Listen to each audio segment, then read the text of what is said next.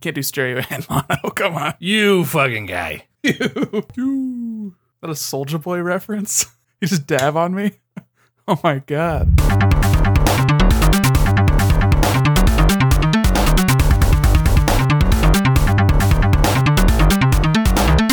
Not my problem. Okay, I'm going to dive into the thing that we do, which is podcasting. To what degree of quality, I'm not sure, but we're doing it. And we're doing it with a smile on our faces. I need you to listen to that episode from last week, man. Very interesting. You had a lot of energy. Partly it was probably the Henry Weinhards, and probably it was partly being in the same room as another human being. It's so rare. Partially deprivation and being anxious because we were doing a video podcast, but the video and the audio didn't work, and it was all just a big problem. It was kind of a cool thing, though. I enjoyed it for what it was. No, it was fun. 3 years ago. I mean, not quite, but 2016, Later 2016. Honorary 3 years. Yeah. I'm rounding up, okay? It was more than 2 years ago. That's basically 3. This is Constant Crusade Podcast. I'm EJ Olson. This is Nick Durheim. We haven't recorded, actually, in like 2 weeks, just the way things worked with this. We've uploaded every Wednesday. Close. If you round down. Listen, it was Wednesday on the West Coast where I reside. It might have been when it uploaded, but it didn't post until Thursday. It popped up for me right away. To me. I don't know. Weird, man. Frustrating. Anyway, we hit it. Whatever. We're within the margin of error, okay? Oh, I respect it. But a lot has happened since we last actually spoke. The Nintendo Direct happened 2 weeks ago. Yeah, they didn't have it announced by the time we recorded last time, did they? They hadn't. No, it was the last one that you had called. We think we made a joke about how they're going to announce a Direct after we upload the podcast, and they literally did. Last time you called it to the day. This time it was just a joke about the last time it happened, but then it happened. Yeah, the Smash Bros. One was easy, and there'll be another Smash Bros. Direct probably next month, but we'll get to that. We're going to talk about games we've been playing. I haven't played shit, Nick, at all. I've been on vacation, and then I was in the studio working, and then I was playing catch-up from being sick and then doing those two things. So I haven't played anything except for a little bit of Wargroove on the plane, and let me tell you, it made me wish the plane would have just gone down. It's hard. Wargroove went from being like a quirky, cute, fun experience to just like full-on rage. Since they announced that they're doing some patches to it, I've been holding off on playing anymore. Yeah. But it seems like good stuff. They're going to be not really changing the balance, but just making it a little bit more clear what it takes for you to get 3 stars and what to do to get certain ranks. Right. Changing how the difficulty affects that. Stuff like that. Let me save scum. I got to a point where it's like... That's what they're adding. They're adding that. Thank God, because it got to a point where I'm literally playing 40-minute matches and I keep dying. And I'm like, I don't know what I'm doing wrong. I just don't have enough units and they aren't powerful enough. I don't know what I'm doing wrong. Got to be aggressive. That's the most success I've found is like rushing their bases and trying to knock out their supply of like villages so they don't have the same amount of gold that you get each turn, so you can just overpower them with troops. Oh, yeah. Well, what have you been playing? I'm asking you, but I'm looking at your list. I'm curious about a couple of these games. So you tell me. Well, 2 demos dropped during the Direct, so I checked out the Yoshi demo. It's cute. It's easy. It's everything you expected from Yoshi. Okay. I also played some of the Daemon X Machina demo, and the movement in that game is a lot of fun. The controls are super customizable, so if you don't like how they have it set default, you can change it to whatever you want. The UI is all like scalable individually, and you can move it around the screen. It's really in depth what you can do to make it what you want it, which is really nice. But the shooting doesn't feel very good. It's hard to tell when you're hitting enemies, and you don't really get that feedback that you really you want from a shooter. But at the same time, it's not really going for the precision of a standard shooter. Like your aim reticle is basically like if your enemy is in this window, you'll shoot toward them. And I don't think any of the weapons are hit scans, so it's all like projectile based. So you just sort of like have to be positioned correctly and wait for them to not be moving so you can start shooting at them. It's a little bit different than what you're like usually going for. But because it's so free, like you're flying, you're jumping in the air and you're soaring around and you have like boosts and stuff. So it's more focused on mobility than it is about precision, which I'm fine with because I'm not very precise when it comes to shooters. Oh yeah, same here. We're playing on a Nintendo console. Like, yeah, with the tiny joystick, you're not going to do shit. Like people are asking about motion controls. like that would only do so much for a game that's not about precision at all anyway. Yeah. But I'm still interested in it. They sent me in an email a player survey, like asking for feedback. And one of the things they asked about was the feedback on the shooting. Yeah. So I think they know that's a thing they need to tweak on. But that gives me a little bit more hope. We'll wait for that to come out. I think that's coming out in summer. I think they haven't set a date for it. It's just summer. That's one of those games where you just really hope it's going to come out and be one of those surprise successes instead of just a mediocre flash in the pan sort of thing. Like we talked about this last time, and it really reminded me of playing like a Gacha Force or one of the Gundam games. And I was actually kind of excited to check this out, provided it felt good. You know, I don't want to like a half measure sort of like a Star Fox Zero or a Starlink, there's some cool things, but it's just not quite like it doesn't quite feel good enough to be a good game. You know, that's a bummer. Max has been playing some Starlink. He's saying that he's enjoying it.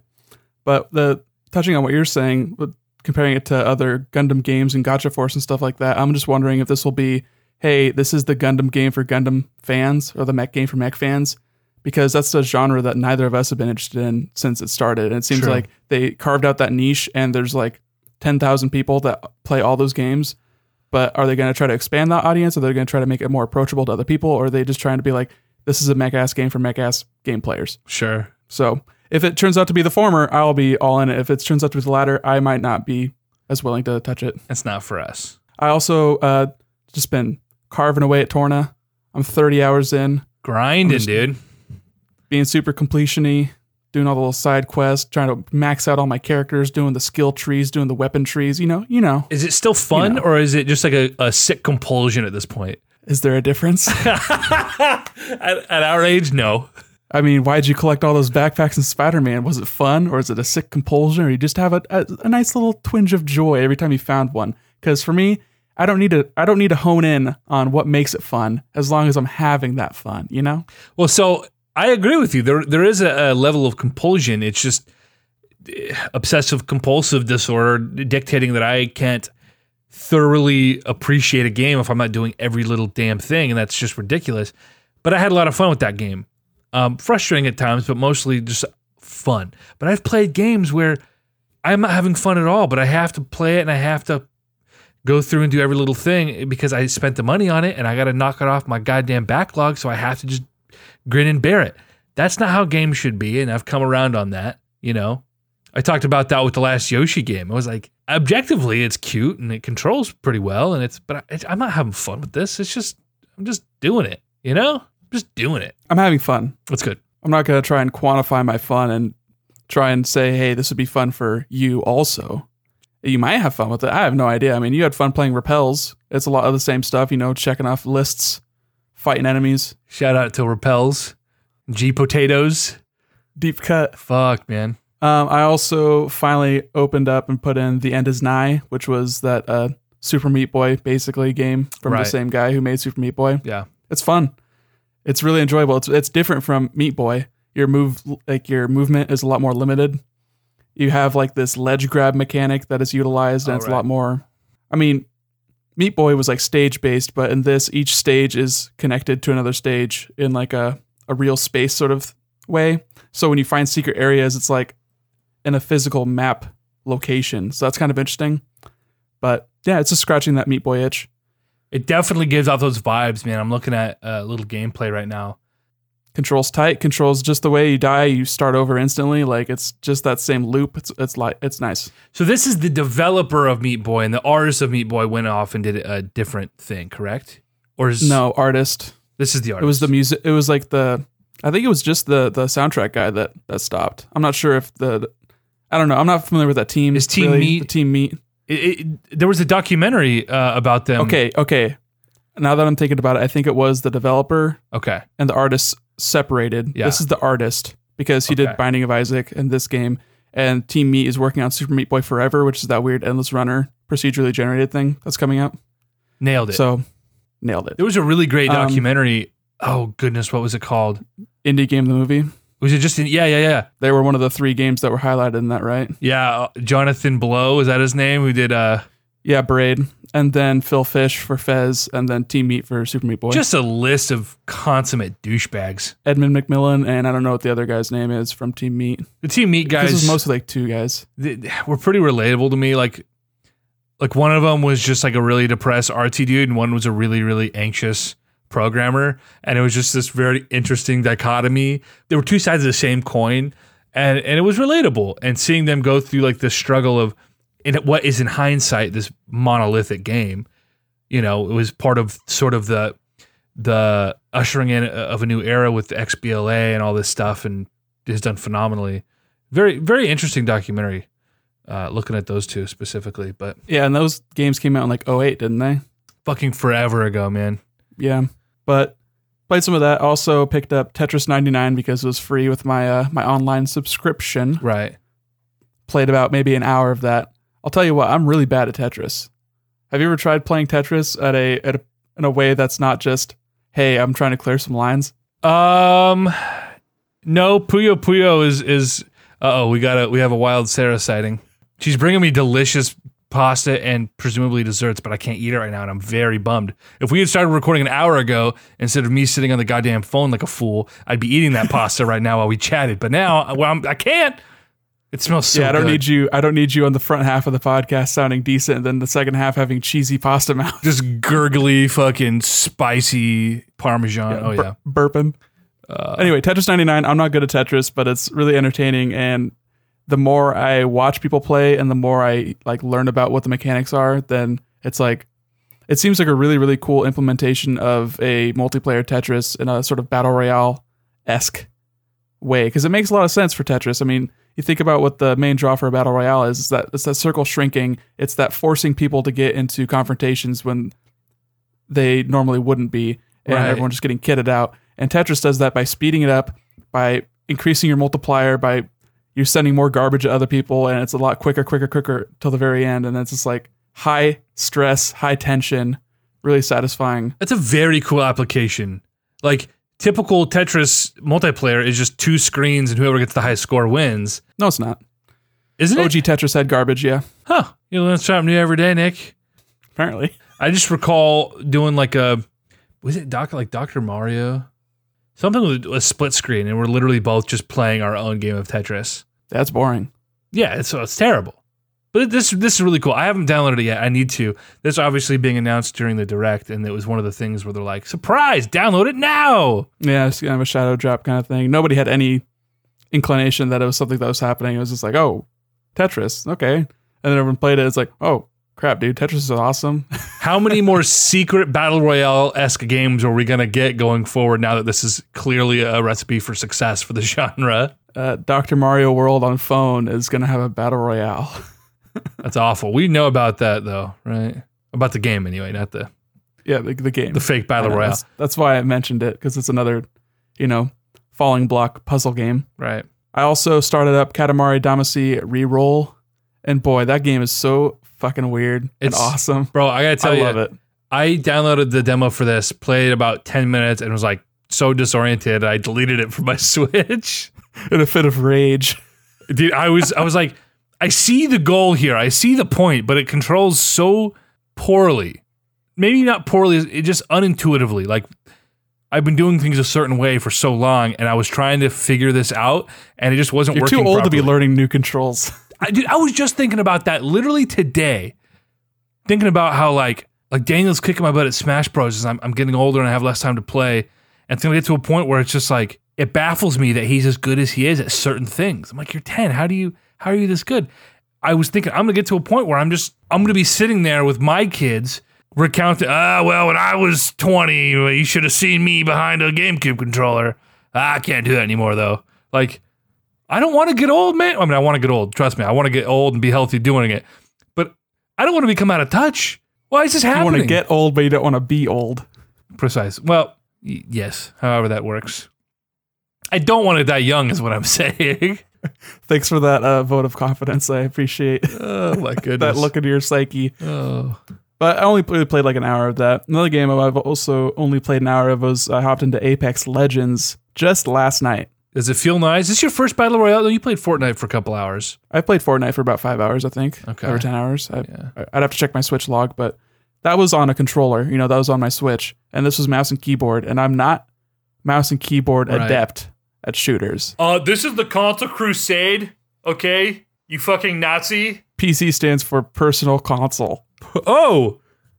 Console Crusade, let's fucking do it. It rings like the other Battle Royale I've played, which is Fortnite, where it was just 10 minutes. Like each round was like 10 or 15 minutes of me running around, picking stuff up that I don't know what they do.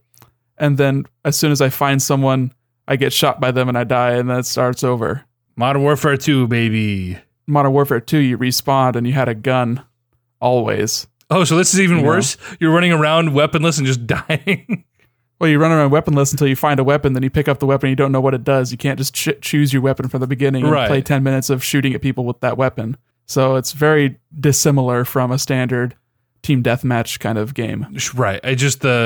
I spawn, I die because I'm bad, rinse, repeat. I'm done with this game after 3 hours. I don't know. It's the running around, finding stuff, and thinking, oh, this might make me more survivable. This might make me live easier or shoot better. But it doesn't matter because I'm bad at these games on PC, so it doesn't really matter in the end. Man, I remember before my brother and his friends got consoles, they were strictly PC players, and I was playing a lot of Battlefront, but my only Battlefront buddy was friend of the podcast, Brennan, okay? But his nurse schedule prevented him from playing with me when I was able to play for the most part.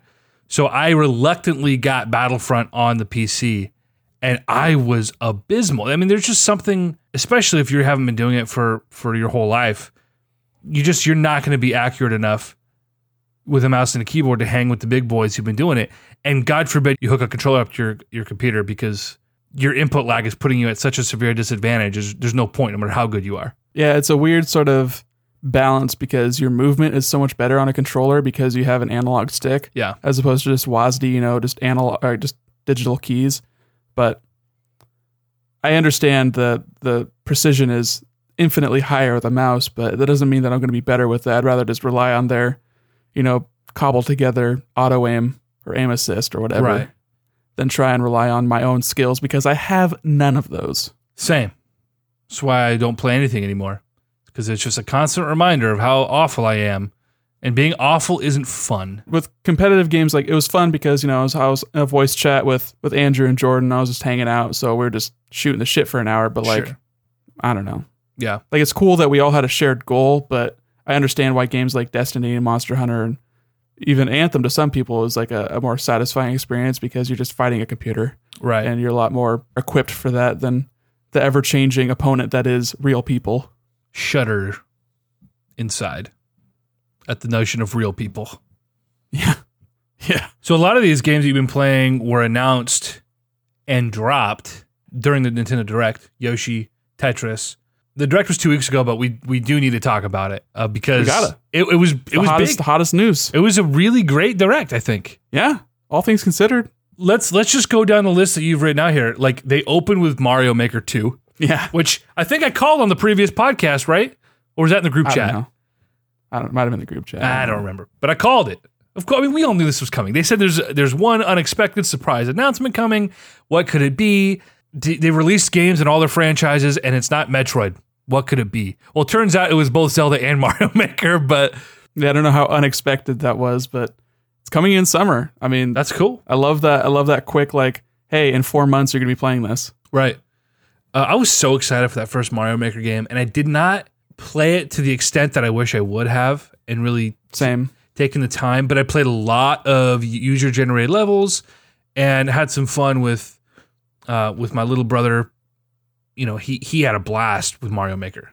Every time I went over, it was like, hey, see if you can make a level that's going to stump me. And he just had a blast with that. So it's hitting that Minecraft generation of creating your own world, Exactly.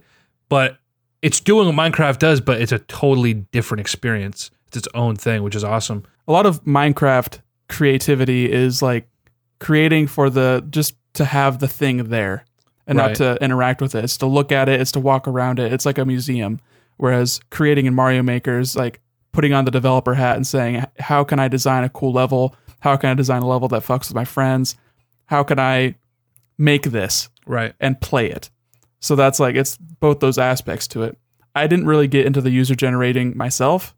I didn't really want to interact with the unlocking mechanics. That was silly. I can't make the level I want to make because I don't have the things, and I have to do this like daily login thing. Like, it was a bunch of crap. Yeah. And it was hard enough for me to even like convince myself to try and create something anyway, because I feel like I would be very inept at that.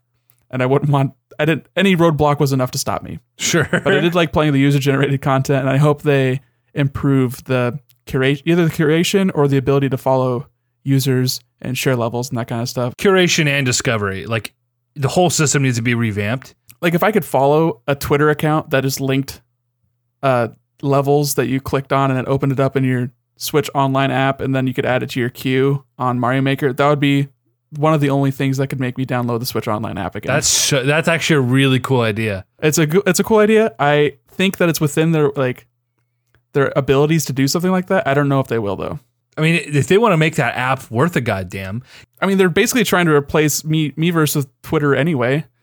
They understand that they don't need to create their own social network. People already use others. Right. So, dude, how amazing would it be if they could somehow incorporate your phone as a secondary remote? Because, you know, I don't know how that would work, but having the Wii U gamepad was really great for that game, because you could build with the stylus on your screen, and then you could boom instantly play it on the TV, or you could just play on the handheld. You could just play on the TV. I wonder if there's a way to incorporate the Switch app in making your phone. I don't know what it would be. I don't know what that would look like. The closest you'll do is be able to browse levels in like a Switch app and then add them to a queue. I think they would do something like that, because the level of interactivity with like Splatoon is like, I can check out my stats from the last level that we played, or the last match we played, and that's it. But I think what they showed from the Direct with their creation tools was very much like, hey, radial menus for when you're playing with a controller and creating with a controller, if you want to do that, but also touchscreen. You know, the Switch has a touchscreen, so just use your finger, whatever. Right. I'm sure it won't be an issue, but having the second screen was really nice. Yeah, it was cool. It was novel. But now it's like, okay, the worst you got to do is press a button to switch between. It doesn't matter. It really doesn't matter. And how cool was it that they are adding 3D World assets and stuff? I thought that was like, I was not expecting that. I was expecting another 2D thing like a Mario 2 or a Mario Land or Mario Land 2 suite of tiles, but like, the Mario 3D World stuff looks really awesome, and the cat suit and stuff. How long until we just get like Dragon Quest Builders Mario Maker crossover, and we're building fully 3D World levels? Mario 64 levels, bro. That's like totally not plausible. That's too much stuff. It's not. Yeah. Who knows? It took them this long to add slopes, okay? Right. Slopes. That was the one thing everyone took away from this. Mario Maker's not a sequel. We have slopes. Oh my God. Okay. Yeah. Okay. Calm down, IGN.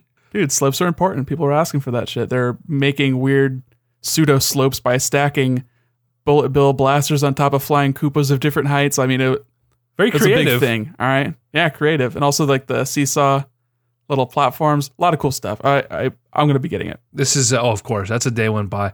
Slopes, man, that introduces a whole new element to Endless Runner levels, which were the thing. Yeah, I wonder if it will, just because of varied speeds. You slide down at a different speed than you run. So you probably have some situation where it's like, hold down, and then you just slide down, and then they take you on an elevator, then slide down again. Just a freaking roller coaster, man. After the Mario Maker stuff, which honestly, the Mario Maker was enough for me that I was like, hey, that's a one big title. If the rest is just Fire Emblem and indies, like that's a good Direct. Yeah. We're always just looking for that big announcement. Like Nintendo is doing something we care about, and it's coming soon. Nailed it right out the gate. Good for you, Nintendo. You get that first pop, and then you expect, well, I thought they would have closed big, and then maybe they still will. Maybe they still will. Oh, boy, did they! Smash Bros. They had a video. They showed some Joker stuff. Not really. They showed him that they had created his character model, right? And they showed like the back of it, and they panned up and like did like a tiny little view. Like he's technically real. What they told me in that little section was, hey, we're going to have a Smash Bros. Direct because otherwise this 35-minute Direct would be a 50-minute Direct or a 60-minute Direct. And we know. You complained about E3 last year, so we know. 3.0 is coming. Okay. New modes? 3.0 is coming. They said new modes. It's going to be something. They didn't say new modes. Wait, they didn't? No. They just said 3.0 is coming. Look forward to it. Spring. Before end of April. Are you sure they didn't say look forward to hearing about new game modes and no, more characters? They did not say that. Oh my God damn it. Why did that get in my head? Because when I saw it, my first thought was, oh my God, we're getting our game modes we've been asking for. because that's what you want. You see what you want. Cognitive bias. Yes. Well, bummer. I mean, this is their chance, especially hopefully after getting the feedback on Spirit Mode and all this other shit they did in Smash Bros. Where it's cool that we had all the characters. The balancing and the tuning, by all accounts, was solid.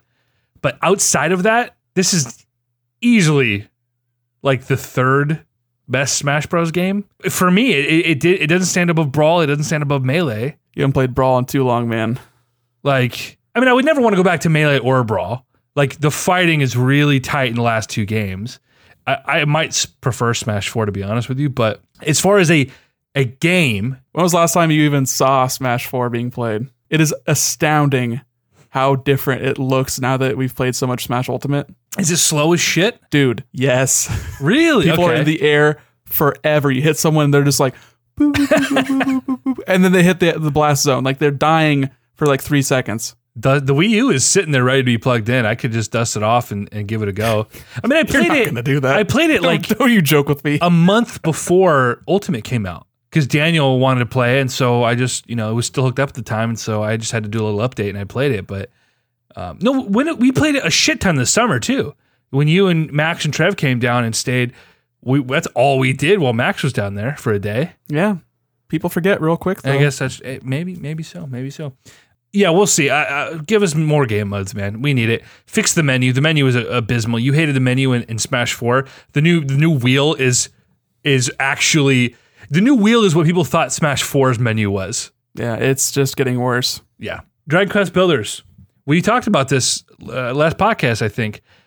Yeah, this is something that at first I was like, oh, it's Minecraft with Akira Toriyama designs. But it's a lot more than that. Yeah, seems like more RPG elements, even though they're adding something in this one that makes it more Minecrafty with a first-person mode. Sure. But like beyond that, I mean, it can have that Minecraft aesthetic, and that's kind of what I gleaned from it initially. But by all accounts and all reviews and impressions and all that kind of sorts of stuff, it's got a lot more RPG kind of elements, a lot more action RPG kind of vibes. Yeah. I'm certainly going to check this out. I mean, the first one's on Switch, right? Or is it not? Yeah, the first one came to Switch. Yeah. Maybe I'll check that out if there's a sale. I'll put it in the wish list, just give her a go. I imagine it'll go on sale as we get closer to the sequel, but... Square Enix games don't really go on sale too much, unless they're like the Western developed ones. That's true. Dragon Quest 11, this is when I totally checked out. They spent so much time talking about this game that came out 2 years ago in Japan. Yeah.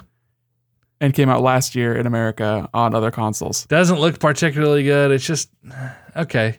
It's Dragon Quest. I think it looks really beautiful and really nice. And I love seeing the character or the monster designs that I remember from Dragon Warrior Monsters back on the Game Boy Shouts Out, and seeing them in 3D and like their little animations. And like, this is what Pokemon, if this is like the best version of what Pokemon would look like in Gen 8. I could see that. Okay. So I want to play this and sort of see how that plays out, and just hearing the music actually being the orchestrated version and seeing the stuff that they brought over from the 3DS version in Japan with like the 16-bit sort of traversal mode. It seems like a really fully featured version of this game. It does, like, they call it the definitive edition, and I think it seems like that is what it is. Okay. I held off on playing it on PS4 because I wanted to play it on Switch, and I'm glad I've waited. Yeah. Well, this is totally up your alley, man. Like, you became a real like freaking JRPG guy in the last year or two. I've been a secret weeb. I mean, I'm trying to think of what other games you may have played through the years, but it seems like every couple of months you're playing a new JRPG. I mean, think about it. Pokemon, Mario RPG, you get Dragon Quest Monsters, you get Golden Sun. Yeah, okay. Fire Emblem. Those are all JRPGs. It's just so weird because when I think of JRPGs, I think of the Tales Final games. Fantasy X, dude. Yeah, okay. You are a weeb. God damn it. Hate to break it to you, man. I'm sorry. I only have myself to blame for not realizing sooner. You should have recognized the signs. Oh, man. I just didn't want to admit, after everything we've been through together, I just didn't want to have the tough conversation, Yeah, we got Stockholm Syndrome. Yeah. Oh, God. Ononaki, speaking of very Japanese things. Dude, this entire direct was like 3 awesome, like big titles, and then it was JRPG heaven, and then some like other weird port trash. But yeah, Ononaki looks pretty fun. This looks like a much bigger game than the prior 2 games that Tokyo RPG Factory worked on. Right. And I wanted to like I Am Setsuna more than I ended up actually liking it. Had a really great vibe, really great soundtrack. The battle system was almost there, but it just lacked a little bit of the agency that I wanted from something like that. And this game looks a lot more like an action RPG, and it seems like it's hard to tell because it's really you watch a trailer and you got like standard JRPG deep voice guide narrating over it. It's like, what the heck am I actually looking at? But it seems like you're fighting enemies and you gain their powers after defeating them, which affects your abilities to fight other monsters. So that intrigues me. And it's a gorgeous game. I'm looking at all the screenshots right now. The art direction. It's very toned down. It's like smaller budget, clearly, but it still has a really distinct style. And that shines through like way higher than just production budget would allow. Dude, that color palette, dude. It looked a lot like, I thought when I first saw it, I thought, is this like a Xenoblade port? Is this, is this Shin Megami Tensei? What is this? Like, there's some really cool like cyberpunk future temple, JRPG crap, but it looks really nice. Yeah. Continuing our Japanese, very, very Japanese direct. Fire Emblem and the Goblet of Fire, as you put here. Yeah. Great. It's like totally true. Push back to July, but it's only a month, right? And I was even saying like, June is technically spring. Yeah. So I think they're looking at June, but then they're like, Mario Maker's June, so let's push it to July. Right. And they also know that those two really aren't probably going to really compete. Yeah, it's less about competing and more like each month we have a heavy hitter. Yeah. And summer is stacked. This entire direct was basically summer. Right. Which means, we're still waiting on that Animal Crossing for holiday. E3 baby. Yeah. Pokemon. And Pokemon. God, I keep forgetting we're getting another Pokemon game this year because we just got a Pokemon game. And it was so fully fledged and fully featured that it feels like so weird that we're getting a core mainline title still in the next 8 months. Let's Go might be one of the best Pokemon spin-off games ever made. I mean, I think it's better than at least a third of the mainline Pokemon games, but that's also my bias doing the Kanto thing. But I mean, just from a gameplay mechanic perspective. Pokemon Boomer. No shit, dude. We're the OGs, bro. We're the old guard, man. Pokemon taught you to read, and it taught you to hate future Pokemon games. What did you get from Fire Emblem that was like, I remember your initial reaction in the group chat was like, this is dumb as hell. Yes. Yeah, being totally honest, I was totally turned off by the art style, by like what they chose to show, like regarding just like the weird cutscenes. And I just was like, this just looks like a fucking shitty visual novel. This is Danganronpa. Like I don't want this. I want Fire Emblem. I want hardcore tactical RPG, bro. And this is a bunch of weeboo teenagers trying to solve the whodunit. Who got murdered where? It's like, this is fucking Fire Emblem. I don't know what you mean by the whodunit, except for you're relating it to Danganronpa. That's all. It's just like, it was just a bunch of people talking in a school with just paper cutouts and text. And I was like, I know they showed more than that. That was like, did you play Awakening? That was a lot of Awakening. It was a lot of Awakening, but it was also still a classic turn-based tactics game. Yeah, and they showed us that in this too. And a lot of what they showed, I really appreciate. I didn't really glean a lot from it by initial watch through, but I watched it additional times and I watched some breakdowns, and they crammed a lot of information into a short period of time, and that makes it hard to follow. And unfortunately, they spent too much time on like lore stuff, which I guess is fair because people like Fire Emblem lore, I guess. But that wasn't what I was interested in. I just wanted to see what they changed mechanically to make it less like weird RNG bullshit. And it seems like they've got a lot less RNG bullshit going on here, where you've got a lot of systems at play where you're deciding, okay, these are the stats I want to focus on. These are these stats get multipliers, like training, basically sessions with your pupils because you're a teacher. That's kind of an interesting mix up where instead of just being like, oh, you're the wandering battle commander, I guess you're hired for like no goddamn reason. Right. That was such a flimsy premise to begin with. So this at least makes a little more sense in the story, you being a teacher, but like, hopefully you're not going to be hooking up with any of your students. That's all I'm saying. No, please God, no. So this is the first Fire Emblem game in 7 years that I haven't pre-ordered the special edition for. You still have time. Well, I still do. I just wasn't moved by it. I'm still going to play it because it's going to be Fire Emblem, and I know it's going to be. And again, this is where I think Awakening just ruined me. I look like the character designs look like crap to me. It's just they get more and more generic with every title since Awakening. And then again, how much of that is just, I don't know though, because I look at Awakening, I look at the games before, and like you have these iconic characters. There are no iconic characters in Fates. There are no iconic characters in Shadows of Valentia. You didn't play Fates, so how do you know if there's no iconic characters? I played a couple hours. I don't know. How many hours did you play of Awakening? I would say there's no iconic characters from Awakening, and I played 6 hours of that game, so.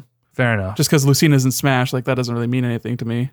And Chrom with his weird tattoo, his cool, like, tribal tattoo, like, Chrom is whatever. tight as fuck. Chrom looks like he's late to a kegger. Bro, you would recognize Tharja if you saw her, dude. Little black magic, little witch. Just because you want to jerk off to your weird anime waifu. That's right, baby. Dude, there's a statue. It's like $300. It's a beautiful statue of Tharja, bro. Once upon a time, I considered getting it, but That would be so sad. I know, Where right? would you put it in your like weird Dragon Ball? in my shrine? shower. What do you think? Oh, yeah. Otherwise, it would get way too sticky. Exactly. Just a quick rinse, you know.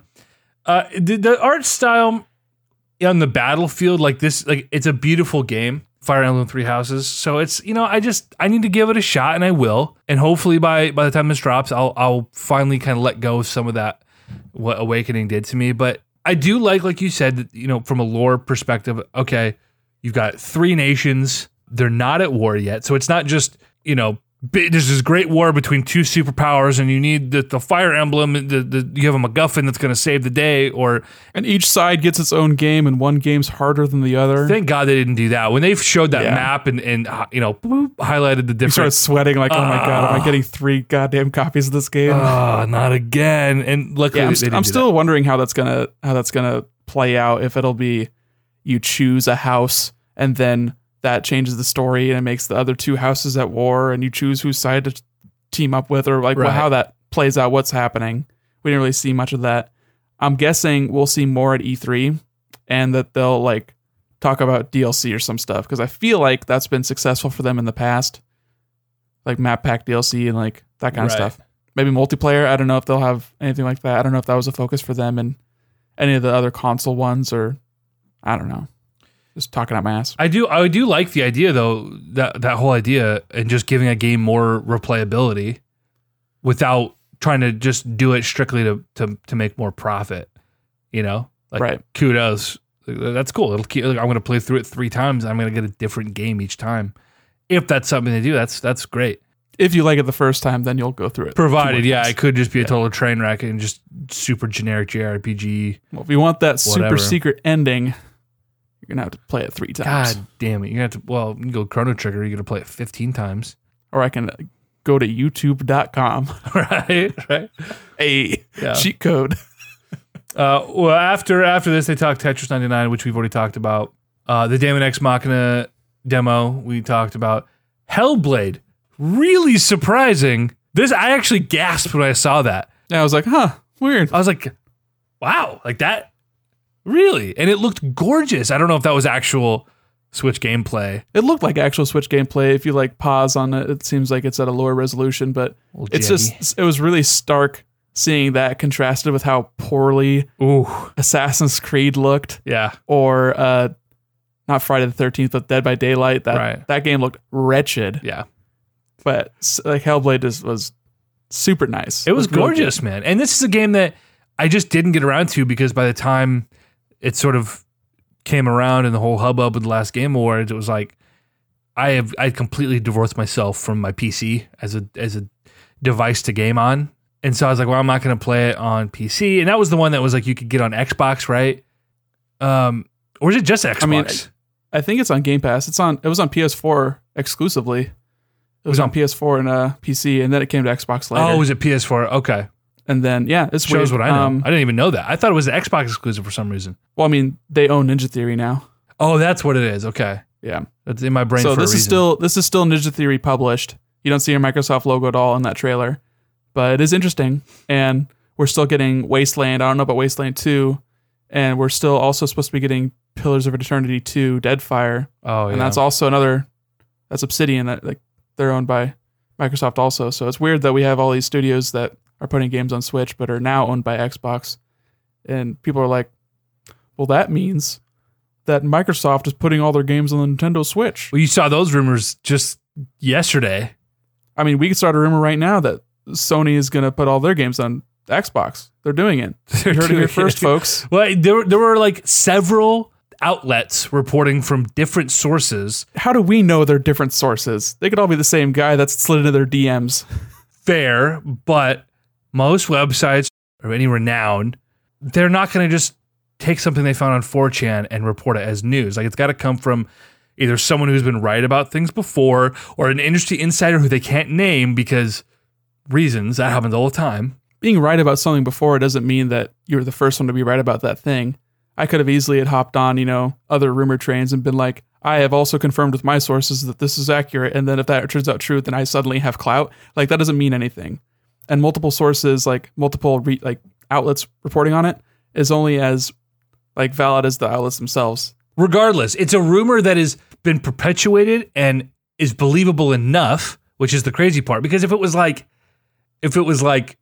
Nintendo is gonna get bought out by Sega, no, it's fucking that's that's bullshit. But to hear, oh, they're gonna put Xbox Games Pass, or they're gonna put Cuphead, and they're gonna put blah blah blah on Switch, it's oh yeah, that makes a lot of sense. That it's totally, it's not unbelievable at first glance, and so that's obviously with any conspiracy or any rumor, that's all of them if they have any sort of legs. So it's like, well, the thing that people don't understand about Game Pass, it seems like, is that it's not a streaming service.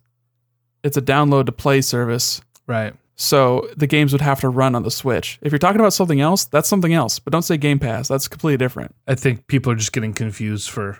Yeah, people. If you get confused about something as simple as that, then I can't trust you as a relevant source. So fuck off. Sure. It's wishful thinking that's supported by a leaked GDC talk that Microsoft is doing about putting a dev tool on other platforms. It's just a bunch of nonsense. You know what's fucked up is Tuesday afternoon we're gonna get Halo announced for the Switch, and we're gonna look like real idiots on Wednesday, Nick.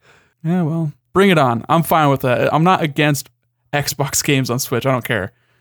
Half of them I can play on PC anyway, and they're games that I would prefer to play with a better resolution. That's but Sunset Overdrive, fucking I'll play that on Switch. I don't care. That'd be really cool. But then again, Doom you could play on PC or PS4. It's a much, much better version, but you still bought it. Mostly probably because you wanted that little red case on the shelf, but it's I want that little red case. It's very cute. I'm very satisfied with that little red case. I didn't buy Wolfenstein. If you're happy, I'm happy. Did you play Wolfenstein? No. Would you play Wolfenstein? He's thinking, folks. His eyes went to the ceiling. I mean, I would play almost any game depending on if it was free. Oh, well, okay. All right. Well, that's not true. There's so many games that I'll be like, I'll let you borrow, or, I would play it. Will I play it? I don't know. Probably not. Okay. I'm not going to Will I play Wolfenstein? Outlook not so good. Last thing on here before we get to the fucking grand finale. Astral Chain. Yeah, what'd you think? I want to hear what you thought about that trailer. Interesting art style. I'm all about big action, and I don't get super hyped for things that aren't already a known quantity to me. So just like with Ononaki, just like with Daemon X Machina, we talked about that last week. It just doesn't move me. This is a little bit more of a known quantity because it's Platinum Games, But it's like the Platinum B team, right? Because the A team is working on presumably Bayonetta. Yeah, but what does that mean? Let me pull up a list here, just so I just want to make sure I'm right before I talk shit. But their B team has released some pretty rough. The only bad Platinum games are the ones that they're working with someone else's IP. And even then, that's not always the case because Nier Automata was awesome. Star Fox was bad. People like Bayonetta, I still haven't played any of them. They put out The Legend of Korra. Yeah, IP, working under Activision. Okay, fair enough. Okay. Same with their Transformers game that was okay, but not great. Yeah, the Teenage and Mutant Ninja game. Turtles. Yeah, Activision. Yeah. All right, fair enough. What about these rumors that Scalebound is going to be resurrected as a Switch exclusive? A lot of those rumors were only talked about last year, and I've heard some, or I did some reading, and people were thinking that some of the tech that was used in Scalebound is what transformed into Astral Chain. Huh, okay. I'm curious. I wonder. Engine work and, very structural things. Right. Not that Scalebound even looked very good anyway. Had an interesting premise, but I had a, smart mouth main character who wore headphones all the time. Like, really, really not good. Really edgy, bro. Really, Xbox trying to maintain relevance in a Japanese market they'll never get. The final thing from the Direct, which legitimately surprised me and excited me. Like, I actually was excited only because of the art style, which is pretty divisive apparently. But Legend of Zelda Link's Awakening complete ground up remake for the Nintendo Switch. And they had that completely remade little anime cutscene with Link on the boat and the big egg on the mountain, and he, crash lands on the island. Dude, so cool. Yes. Well, I mean, what do you think about, this is one of your favorite games. Just on the last podcast, last episode, I listened and you said if I were to put a Zelda game on this list, it would be Link's Awakening. You, of course, did not put a Zelda game in your top 10 list, but It is my favorite Zelda game. that's awesome. What do you think of the new art style? First of all, when it introed and it just had some anime oceans and stuff, Yeah. I was like, okay, what is this? And then you get this shot of the boat, and I still didn't know. I thought Wind Waker instantly, That's dumb. I was hopeful. I saw the cartoony waves and I just was like, dude, It's dumb. And then I saw Link and I still thought Wind Waker because my mind hadn't processed yet. And then I was like, wait a minute. I know that Link. That's an old ass Link, bro. Yeah, I didn't get Link until the shot where it's like behind him and he's holding the rope, and I'm like, oh my god, they're doing Link's Awakening. This is a shot for shot remake of the intro. Like, I knew then. Yeah. And then when like it showed his face and it panned out and it showed the lightning striking, I was like, I was shooketh. Shooketh. Mightily shooketh. So the art style of the intro was like, it's not indicative of any gameplay at all. So I was like, okay, show me. Are they going to show us gameplay? Or are they just going to show an announcement? Or are they just going to get a logo? What's happening here? We're just going to see DX. But then as soon as it transitioned and you see like this beautiful like claymation looking art for the character models, and it's got that tilt shift depth of field, and it's so lovely. And the little sounds that Link makes when he's swinging his sword, the chain chomp hopping around, dude, it took me back. By the time that trailer finished, I was misty eyed. I was getting a little like, Misty. not like weepy, but I was like, oh, it's my childhood coming back. I understand the nostalgia feels that people talk about. This is the Great White Buffalo, man. I've been chasing this feeling. This is what it's like to feel. Honestly, I saw that art style and it won me over instantly. Like, It was perfect. People were like, oh, it's not true to the original art style. The original art style was like 16 by 16 character sprites. yeah, who What fucking the fuck cares? do you want? There's no Shut up. style. It was blocks. It was an NES game. It was a bad NES game. It was a Game Boy game. Yeah, a bad NES game. No, it was a good Game Boy game. Link's Awakening is better than any NES game. In aesthetic. I'm just aesthetic, purely aesthetic. Okay. No, I instantly said, okay, A Link to the Past is like, there's a lot there, but if it wasn't a time and place thing for you or an early game for you, it's just not going to hold up very well. But it's a beautiful game, and there are a lot of really cool aspects to it. And I have fond memories of what I did play. I probably played through like 3/4 of the game. It was a chore, but I remember it fondly. And then like A Link Between Worlds, which was, if I had more of a fondness for Link to the Past, maybe I'd be more excited about that game. But it was generic and it was on the 3DS, or it looked generic rather, and it was on the 3DS, and I just it didn't move me at all. But I saw this and it was like you said, that like polymer clay, like that clay, Nick, that our moms had. We fucked with them and you bake them in the oven. And I remember you making this perfect little Yoshi and just being blown away at how good this little Yoshi was. You just stick her in the oven and it comes out and it's a little statue.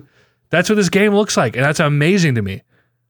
But It's super tight. without being like a Yoshi's Woolly World or a Kirby's Epic, like, really leaning into like, this is a game about clay people. It's not being those things. It's just evocative of that kind of style. And then the music, and just, I said, you know what? I'm totally The music was a down. little bit early. It's a little bit rough for me.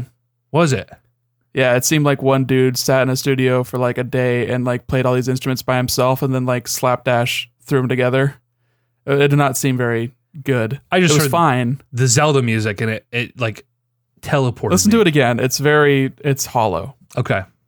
I'll have to go But back that's to what it. I'm hoping will improve. Like, I'm fine with it being not like full orchestra, because that's not what this game is about. It's a small game. It takes place on a single little island, and like, I want that vibe to hold true, but like the first shot at it was not great. Okay. Yeah, I'll give it another go and see. But what made me missed over was at the very end where they played like the first couple bars of the Ballad of the Windfish song. right, It was gotcha. it got me, boy. It got me, boy. I remember now why I was in and out of this direct. I was at the goddamn airport. That's right. Yeah, I remember that now. Yeah, it seems like fucking forever ago. I mean, it was 2 weeks ago, but I was at the airport and I had spotty service and it kept going in and out. And I was like jumping out to text the group chat and then jumping back in, and things were just super janky. That's why I only saw bits of some of the other stuff, a lot of the Japanese stuff. But yeah, man, this game, I feel like this is going to be the top down,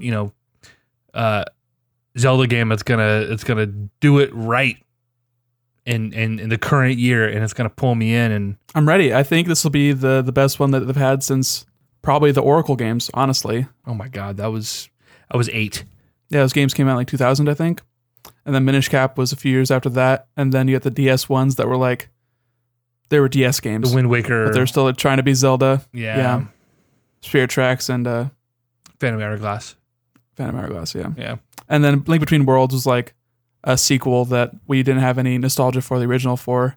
And it was just kind of like, it seemed interesting. I wanted to try it out, but I just never got around to it, and I probably won't now. So, but this looks like a really cool take on that. I'm hoping that this doesn't mean they're never going to do anything like this again. I would really like, you see this and my mind immediately goes, I want a remake of basically every top-down game that Nintendo's ever done in this style or similar Right. to this style. Like, imagine playing Earthbound and it looked like this. Yeah. Can you, my can you god. freaking imagine? Can you imagine? Mother You know, so, like, 3D with the clay figures from the fan guide. I mean, they're in the fan guide because that was like a thing for like the official strategy guide for Earthbound Oh, was it? and like Mother itself. Like, they always have been going for that clay Oh my kind god. of advertising material and stuff. But yeah, dude, stuff like that, or like Mario RPG. Mario RPG was basically that pre-rendered style anyway. That would look super cool in something like this. Right. But I'm afraid that Nintendo's like gonna say, hey, this is what this game is, and we can't reduce the impact of this style by doing other games in the same exact style, which I understand, but at the same time, I want more remakes. I like Yeah. remakes. I like playing the original, and I like playing the honed down, visually beautiful and fantastical reimagining of what I loved from the first one. Oh, of course. And Nintendo does that so well. They really do, and I think they are really, really selective about what they do. Unfortunately. And well, I think they've got a fantastic track record with it. I can't think of a bad remake they've done. yeah. So Star Fox Zero. no, it wasn't a remake. It's just that every Star Fox game is the exact same, That's also true. except for when it's a weird dinosaur planet, not a Star Fox game, but it got shoehorned into one. Last thing that actually wasn't in the direct, but was talked about prior and then announced afterward, was Hollow Knight sequel, which is actually really cool because it was a stretch goal on the Kickstarter ages ago. Right, to be a DLC where you get to play as this tertiary kind of character, the Hornet. Right. But now they did the thing where this is super common with, it seems like, in Kickstarter games where they overscoped and they decided, hey, let's make this an entire like game, basically. I feel like that's what happened with Shovel Knight, where they're like, oh, Yeah. we'll do like campaigns with other characters, but it's not a campaign. Those are full games by themselves. Right. And I'm just hoping that they don't do the Shovel Knight thing and take 5 years to make this game too. But I mean, they're a team of 3 people, and I think it took them 4 years to make Hollow Knight. Ooh. I wonder if they're able to scale now just based on the success of. I would hope so, but I don't know if that's like what they want. That's also true. That can really mess with like their workflow and stuff. I don't know if like they'd be willing to do that. They didn't put any like dates or anything. They just said, hey, this is gonna be a full game. That Hornet is the playable character. 150, I think, like enemies is how much they've made so far. New And, like, enemies. Yeah, new enemies, and the enemy variety is like super key in a game like that, where you don't have like a gigantic tool set, but you have all the tools you need to encounter every enemy, basically. I think Hollow Knight And- only had 140 unique enemies. That sounds about right. But that's still like, it seems like a lot, but when you're playing through the game, there's so many different unique areas that everything feels right. Yeah. But ever Hollow Knight and how wonderful that game was. And I don't know if I told you about this, but I was listening to Spotify. I just had like wasn't a playlist, but it was like one of their pre-made sort of shuffle things going on. And one of the songs from Hollow Knight popped on. I was like, oh man, I really want to play more Hollow Knight. And then this popped up like a day later, and like, okay, I cannot wait for this to come out because Right. Hollow Knight was so fucking good. Love that game. Yeah, it didn't grasp me. It was mean. It was just, a couple hits, you're dead. A lot of exploring. You have no map, and you don't really know what you're doing. There are checkpoints are few and far between. It just wasn't very approachable for a casual gamer like myself, right? That's fair. So this is cool though, and it's sort of doing the opposite. Instead of kind of burrowing deeper and deeper, you're doing the opposite, and you're going to explore the opposite half of this world. And Yeah, brand new land. And it seems like Hornet's toolkit is different from the Knights. It gave me a lot more horizontal mobility vibes where she's jumping around and diving at characters. It seemed like similar to how Spectre Knight played differently than Shovel Knight did in its original game. right, just really cool. Very That's stoked, good though. on them. Hopefully, they don't get burnt out. Kind of, Yacht Club has been doing Shovel Knight for 10 years, 20 years now. my God, Since an age immemorial. and that certainly seems like that. I mean, 2012. When was Kickstarter for that game? 2012 or 2011, I think. And Fuck. the game came out in 2014, right? That sounds right. They've been making that game for 5 years. They just actually delayed that game Yeah, I saw that. till like June or July. I feel like that seems like that would be good for a Nintendo Direct, Shadow Drop, and also a trailer for their next game. That's what I Ooh. would do if I was in their marketing division. Fingers crossed. Fucking hell yeah, Nick says on the notes sheet for Hollow Knight. Fucking hell yeah. Yes, Silk Song. The last really notable thing on this list is the Reginator has left the building. Reggie in peace. Really surprised. I'm going to avoid my body is not ready for this announcement because that was done to death. But yeah, Reggie Fils-Aimé is retiring out of absolutely nowhere. He's been president of NOA since 2003. Is that right? 04. 04. And I always give NOA a lot of shit for being completely useless. They're not developing games. They don't have any sway over what the mothership is really doing over in Japan. But that's maybe not necessarily true. But, looking back on Reggie's career, it's like, that guy did a lot for Nintendo and being relatable for Western consumers. And he presided over probably the most successful era of Nintendo between the 3DS and the Wii. And Yeah, man. it's like, and so much of that success was due to their sort of 180 in marketing and how they talk to the public and how they message things to us over here, obviously being like the biggest market for video games, right? Close. I mean, it depends. I know Japan has a lot of deciding over their handheld. Like Japan Right. ate up the DS Yeah. and even the Game Boy Advance and Game Boy, I think. But like that was when America has always been, really important to their business. But Reggie is just one of those faces that has been a part of Nintendo for as long as I've been paying attention, pretty much. I think Iwata became president or CEO like a little bit before that. It might have been like a year or two before that. Right. So like Iwata was there the entire time that I was paying attention. I wasn't even like paying attention. I think it was the Yamauchi family that was kind of the heads of Nintendo since the beginning. Like it was a family thing until Iwata became president. Reggie, man, like he's one of the most recognizable faces in games. Right. And it's going to be really weird to see him not a part of Nintendo anymore and see someone. I wonder what Doug Bowser, if he's going to try and take his place as like that bombastic face of Nintendo. Nintendo's had a really good job like having these recognizable faces to be the people that tell you about the things. Right. I mean, Reggie's been in their directs like every single year forever. And even if they're doing Yeah. like the funny skits and like the cool like sketches with the Muppets where they're walking down the hallway, like that was one of the worst directs I can think of.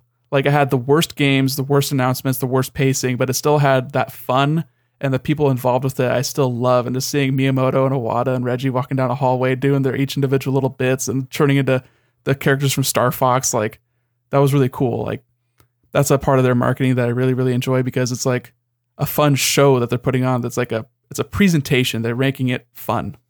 Right. And it speaks volumes when the people in charge of presenting these messages when it's apparent that they are fans. Iwata was a fan. His whole life was dedicated to, how can I do this for a living? I want to make games. I want to make the thing that I love. And he did it. And he climbed his way up, and he brought that joy to us. And when he passed, it was kind of crazy to be like, here's this guy that I don't really know anything about outside of like what he did professionally, had a profound effect on us. But it was like, damn, that guy's been around for everything we have loved our whole lives, right? Practically. And so, Right. and for Reggie, it's the same thing. Yeah, he's. I mean, what a meme, but also what a cool dude. And Thank God he doesn't have Twitter. but think about how great that could be. No, it would be awful. But I mean, just from the video they put out was really sweet. Like, there's a few little touches that they put in there Oh yeah, where he says like, I've got some news to bring directly to you. Like he said, directly to you. Yeah. And then like near the end, he's talking about, I'm only retiring. You know, I want to spend more time with my family and my friends, and my kids. I'm leaving in good health. Like, very subtly saying, I'm not sick like Iwata was. So right. I mean, Rest easy. yeah, a lot to take in. CEO of one of the biggest like video game companies for 15 years. Yeah. Did a great job. I gotta say, I am worried a little bit because what made Nintendo unique and sort of over the period they had the greatest success was, like I said, these relatable guys who were just big dweebs. They're just big, lovable nerds who love the same things we love. And it was apparent in the way they spoke about the things they were trying to sell us. Like it wasn't just a salesman going up there and saying, in a suit and tie and trying to sell us something. It was someone who cared about what they're doing, who loved what they were doing, and they were passionate about it. And that goes a long way. And with Xbox and with Sony in the past, we haven't seen that. And I don't know this Doug Bowser guy, but in the way he's talked and the way I'm already getting like bad vibes, like not bad vibes. I'm sure he's a perfectly sweet guy, but I'm getting very much more the consummate, like straight man, like I'm just here to sell you something kind of vibe, which is funny because Reggie was, he was the king of the non-answer, just Right. top tier, S rank, like he did his job super well. right. I hope you look forward to hearing more about this. I have nothing to say to you. The canned responses, the turning it around on the interviewer. I mean, I love reading interviews with like, I think it's Steven Totillo over at Kotaku that has a really good rapport with Reggie, where every time they sit down, it's like they ask each other about their kids and like they know each other. So it's Right. like, we know this old song and dance. I'm going to try and ask you about this thing and you're going to deflect me, but like we both know. So I like that kind of stuff. Doug Bowser, I don't get the same vibe that you get. He seems like an uber dweeb that's like, I'm just so happy to be here. Like that kind of guy. He gives me like Okay. Mark Rosewater kind of vibes. Okay, A really? little bit less intense, For like a little bit Magic? less high energy. Yeah, for Magic. Really? That's like a whole opposite end of the spectrum for me. He was on one of the episodes of the Nintendo Power podcast that Nintendo started doing just a couple years ago. Okay. They do a monthly podcast. That's kind of fun to sit down and listen to. But yeah, he seems like a nice enough guy. We'll see how he tries to present himself, because with Reggie, like you said, I don't know if you mentioned this earlier, but I'm here to kick ass and take names, and we're here about making games. Like Reggie was a CEO of maybe marketing at like Pizza Hut before he was a CEO at Nintendo or president of Nintendo. I don't know what those titles are. They're all just words to me. But like he'd done this job before, and he was kind of trying to find his candor and like the way he wanted to present himself. And I think that's something that these newer guys haven't had the opportunity or haven't tried to do yet. Like we haven't seen Furukawa talking in front of a camera yet. Not really, I don't think. And he's the head of Nintendo, and we saw Iwata all the time. We even saw Kimishima talk in front of a camera a couple times. Like he was very like, straight faced, stern, like I'm here to make sure everything's okay while we look for a new guy. Like that was his role, and he played that role well. So it's kind of interesting to see how the way the public perceives their jobs and the way we have no idea what they're actually doing. We don't know what paperwork they're signing, what meetings they're in, what pitches they're hearing, like all that kind of crap. But like all we can judge is what they're showing us. And we haven't seen a lot from Furukawa, and not even that much from Bowser yet either. Right. Well, I'm going to keep an open mind about it. This is super sad to see Reggie go, and hopefully he'll still kind of make an appearance here and there. But, preparing for the fact that this guy's been the face of the thing we've loved for 15 years might be gone forever. And And I'm really less worried about the messaging, and just I hope with all of the turnover across NOA and the mothership over there in Japan, like, you know, hopefully they just keep doing their thing and they're doing it well, and they don't, you know, these sort of changes either A, aren't indicative of a rocking of the boat, or B, won't lead to that, you know? Yeah, and it's also even harder to tell like what started when and who is like at blame or who should be credited for like good decisions and bad decisions and all that kind of stuff. Like, yeah, we can talk praise about Iwata, but like the Wii U was a huge failure, and like there's, you know, whose fault was that? I mean, it's kind of like largely irrelevant, but it'll be interesting to see. Nintendo's on a good trajectory right now. Yeah. And for me at least, and for the public at large, it seems. I remember after Iwata died, going and watching interviews with him, and like just seriously the most humble, like sweetest man who's such a dweeb, who just loved what he did and loved games. And yeah, it's just like cosmically a huge bummer that he passed before he got to see the Switch's success, which, you know, totally. he had a hand in, and because the Switch in a lot of ways, they were doubling down on what the Wii U did. They said, oh, we want to bring this vision to life when we see how we failed with the Wii U, and they changed trajectories. And the Switch is in a lot of ways is the opposite of the Wii U, but it's what they intended with the Wii U in a lot of ways. And so they doubled down on it, and they did it right, and it's a wild success. And it's a bummer that he didn't get to see any of that after, like you said, catastrophic failure that the Wii U was. And quick little mention, but Doug Bowser was, like, his previous role is marketing and advertising, I believe. Okay. Something like, it's marketing. So I believe he was hired on a little bit before the Switch launch. Like, he's still a pretty new face at Nintendo, I think. Yeah. I could be totally wrong about that, but I think it's only been 2 or 3 years. Yeah, it hasn't been very long, at least. But the Switch marketing has been infinitely better than the Wii U marketing was. And I think that's instrumental to the ability to sell itself. Like, showing people, like, in our age group playing games, picking it up from the TV and playing it handheld, like, that's an easy sell. And then you see that out and about and you say, oh, it's real. As opposed to like Double Yoshi Exploshi and like grandmas hanging out with their grandkids playing Wii U, where they're just doing the holdover from Wii, and it was just like they never found that audience again. Right. The biggest part, I think, for them, I mean, obviously messaging is important, but the biggest part was just getting it in front of people. I mean, even at the height of the Wii, I don't remember seeing advertisements for the Wii that weren't like on Nickelodeon. Obviously, the landscape, the social media and the internet was very, very different 10 years ago. 12 years ago, whatever, than it is now. But like the Switch, the first time I remember watching a basketball game on TNT and saying, holy shit, there's a Nintendo Switch commercial. Nintendo during my basketball. That's crazy. Yeah. I've never seen that. They've done a really good job of selling it to people, and it seems like they've been doing a better job selling it to developers. Like a lot of these like Hellblade is getting a port to a Nintendo console. And I don't think that's purely because Ninja Theory was like, hey, we want to put it on Switch. I feel like that was a two-way street. That was Nintendo saying, hey, we want your game on Switch also. Let's work together. Let's give you the development tools. Let's see what you can do. And that's probably been a long time coming. They probably started that project before they were even bought by Microsoft. And good on them for it.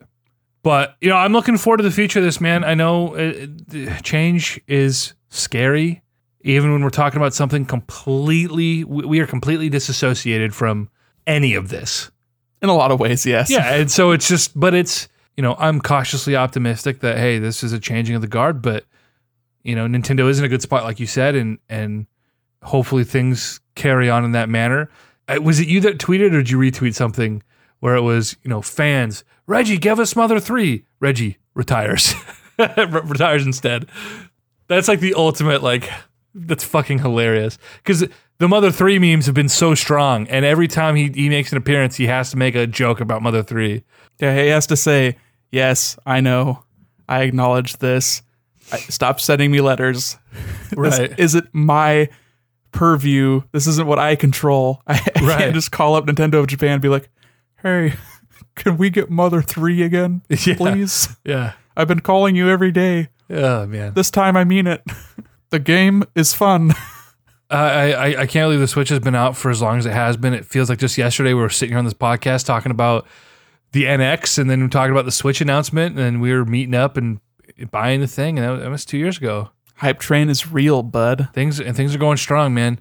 Things are going strong, so I'm excited. Thank you, Reggie. I want to miss the guy, man. I was watching some retrospectives and some of his moments. His speech for Iwata at the Game Awards 2015. Oh, dude, It's too much. It's too Waterworks, much. man. Can't handle it. Yeah, I'm gonna watch that before bed tonight just to really cap what has been a very depressing weekend. Looking at a very stressful week, just gotta lean into it tonight. Lean in, dude. Lean in hard. Oh man. Well, that's the Nintendo console podcast.